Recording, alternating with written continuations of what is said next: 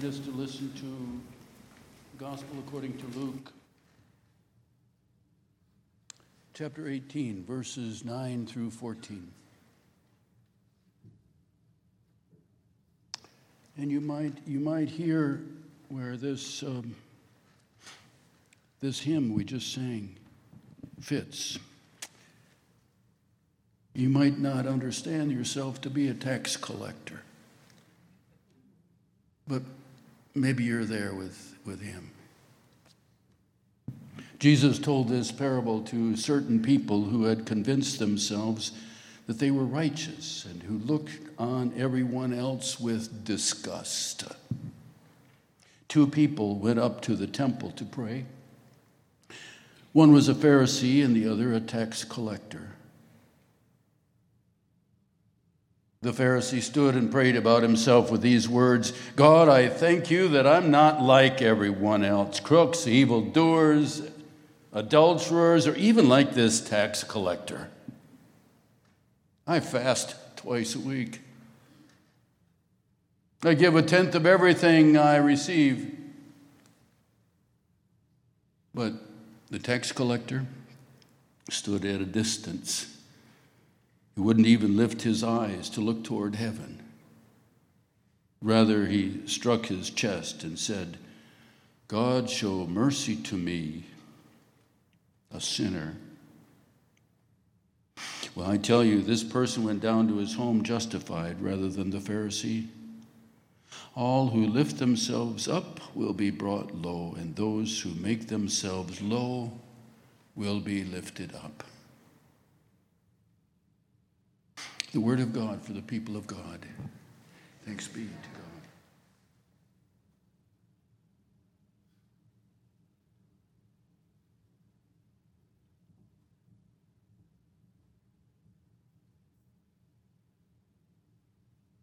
Won't you pray with me?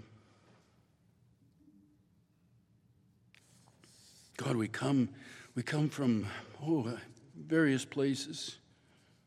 Some of us come from out of state. Some of us come from a place of hurt. Some of us come from a sick bed. Some of us come from stresses of practicing music. Bring us together now, that together we might love you and each other, and hear your word for us and bring it inside. I pray in the name of Jesus. Amen. Zachary, thank you. God blessed you with long piano fingers and a good mind and a good heart. Use that well. I think you have a good family too, huh? How many have learned piano at some point in their lives? Go ahead, raise your hands. Look at you. How many gave it up in 8th grade or so?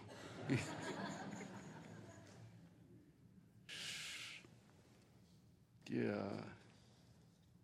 How old are you?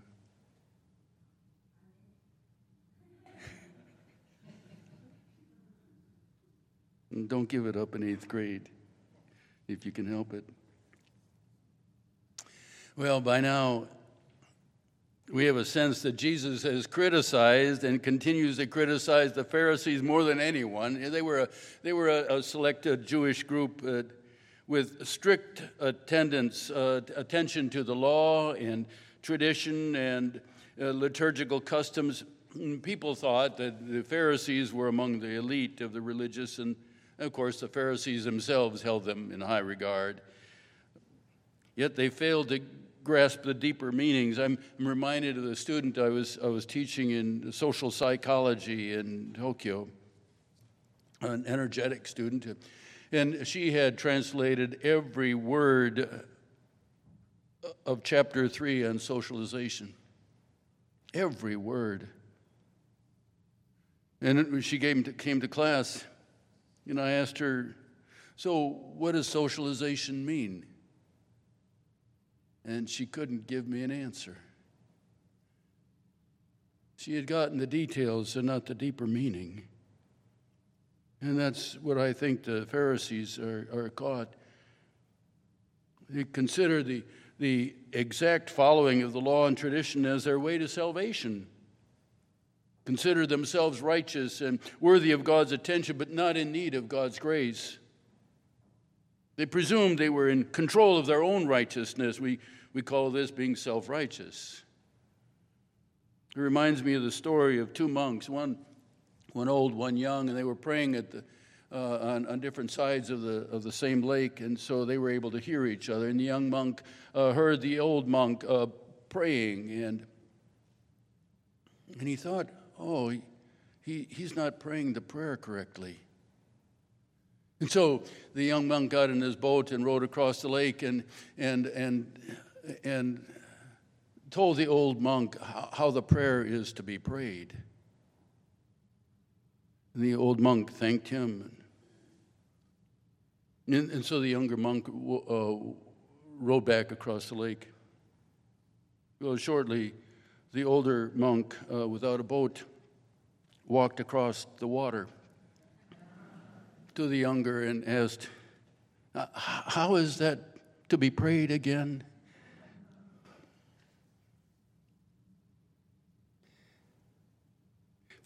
The purpose of our traditions is to bring us closer to God and to each other.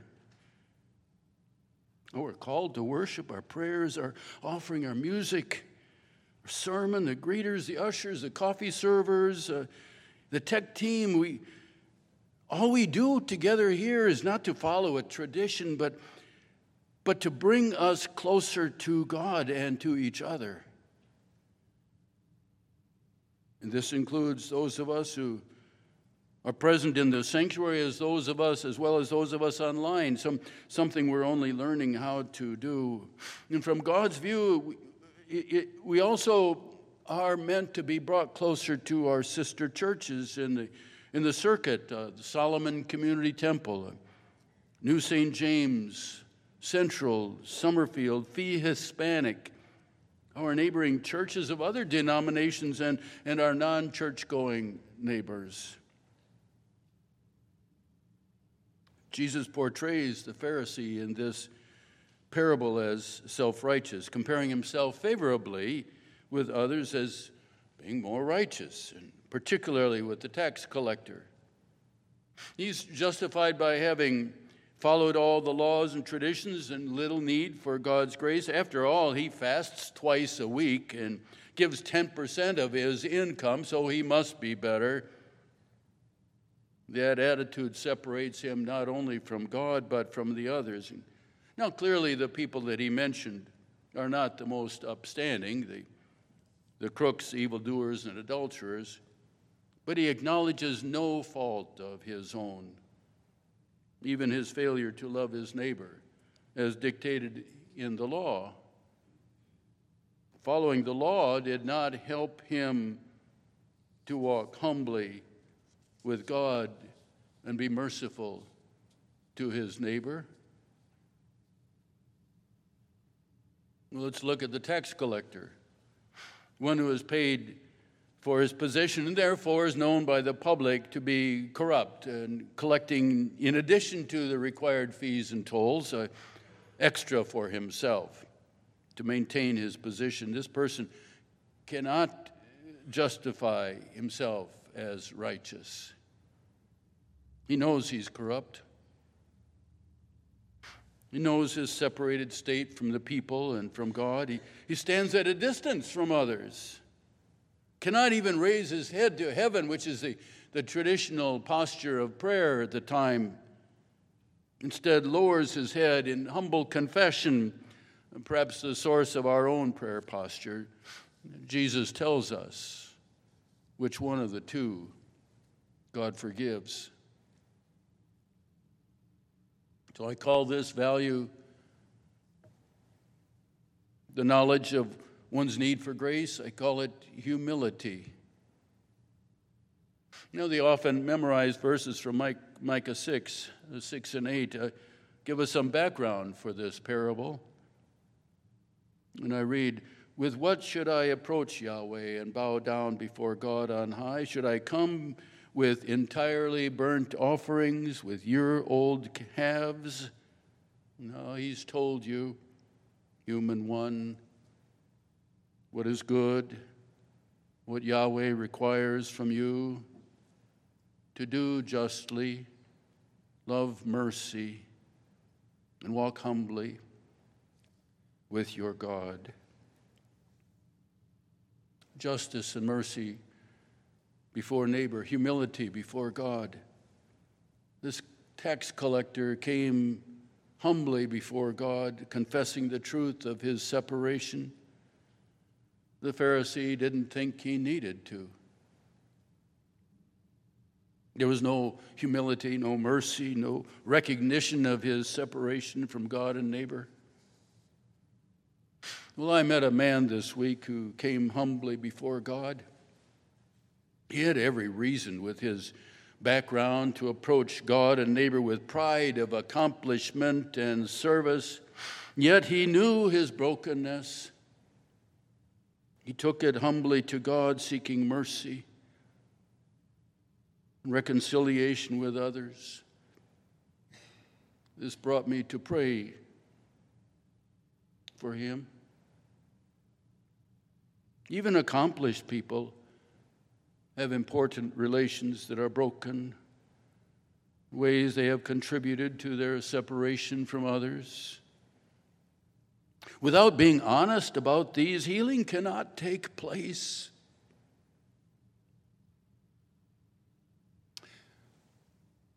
I've often said there are no secrets in the spirit realm, and we're all in the spirit realm.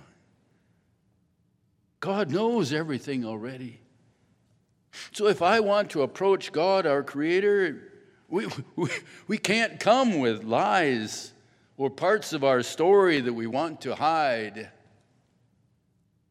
We may want to keep secrets from others, even our friends, our spouse, and parents, to make them think better about us.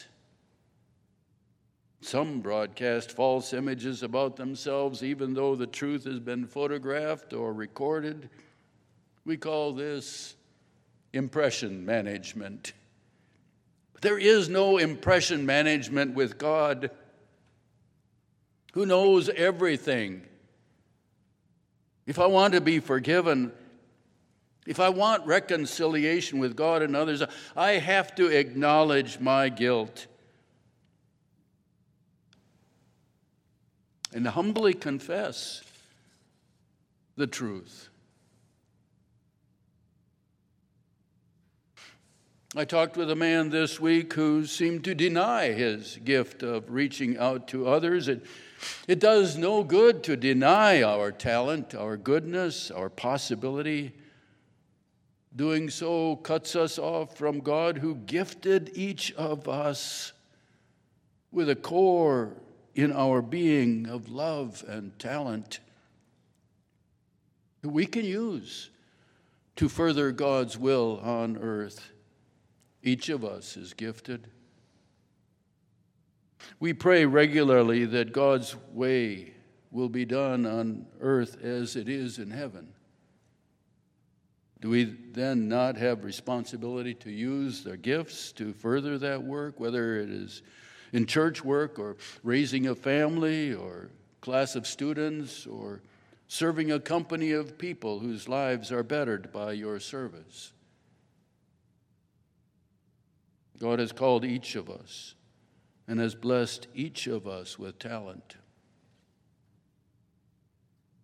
Being truthful in approaching God is in part to recognize with thanksgiving the ways that we have been blessed. I was heard to point out to someone who said he was not an evangelist that I had seen him stand in the cold selling pumpkins to neighbors of the church. And he then acknowledged that he had also told them about the church and invited them to worship. Well, that is being an evangelist in an organic kind of natural kind of way. Feel your heart. Know your heart. Follow your heart. God has touched you there. This is part of your truth. To approach God thinking that you are nothing is as selfish as it is to say that you're everything. For you are denying God's graceful love and the way God has been at work in you. My brother Paul tells this story of receiving communion. On one particular occasion, when the communion wafer was placed in his hand, the officiant said the words, "The body of Christ." He felt like Christ was being placed in his hand. Christ was entrusting himself to him. Maybe you felt that too. Yeah, I felt that in the taxi, midnight taxi coming down the Gatz. When I heard the words, "I depend on you."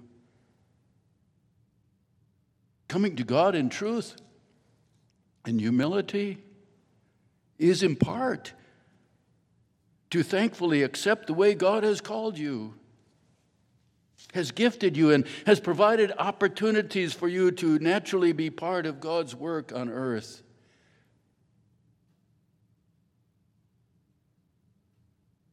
I was once called by the faith-based organization I was serving to direct the organization's work in the region of western Pennsylvania and West Virginia, something I did for 3 years. But at first I thought, if this organization doesn't have anyone better than me, it's not as good as I thought, and I should quit.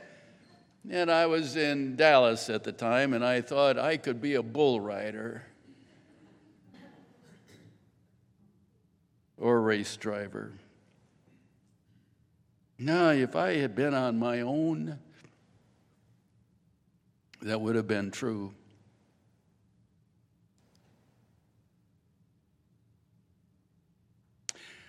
But when we approach God truthfully and humbly, we must acknowledge the presence of the Holy Spirit, of the resurrected Christ that has been gifted to us, each of us.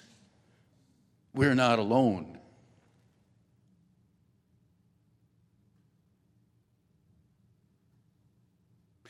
My prayer for this church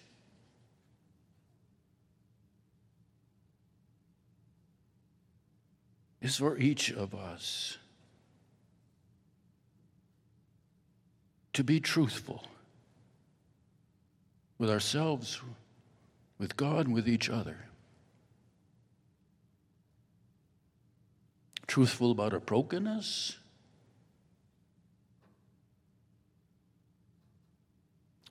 Truthful about our gift, our calling.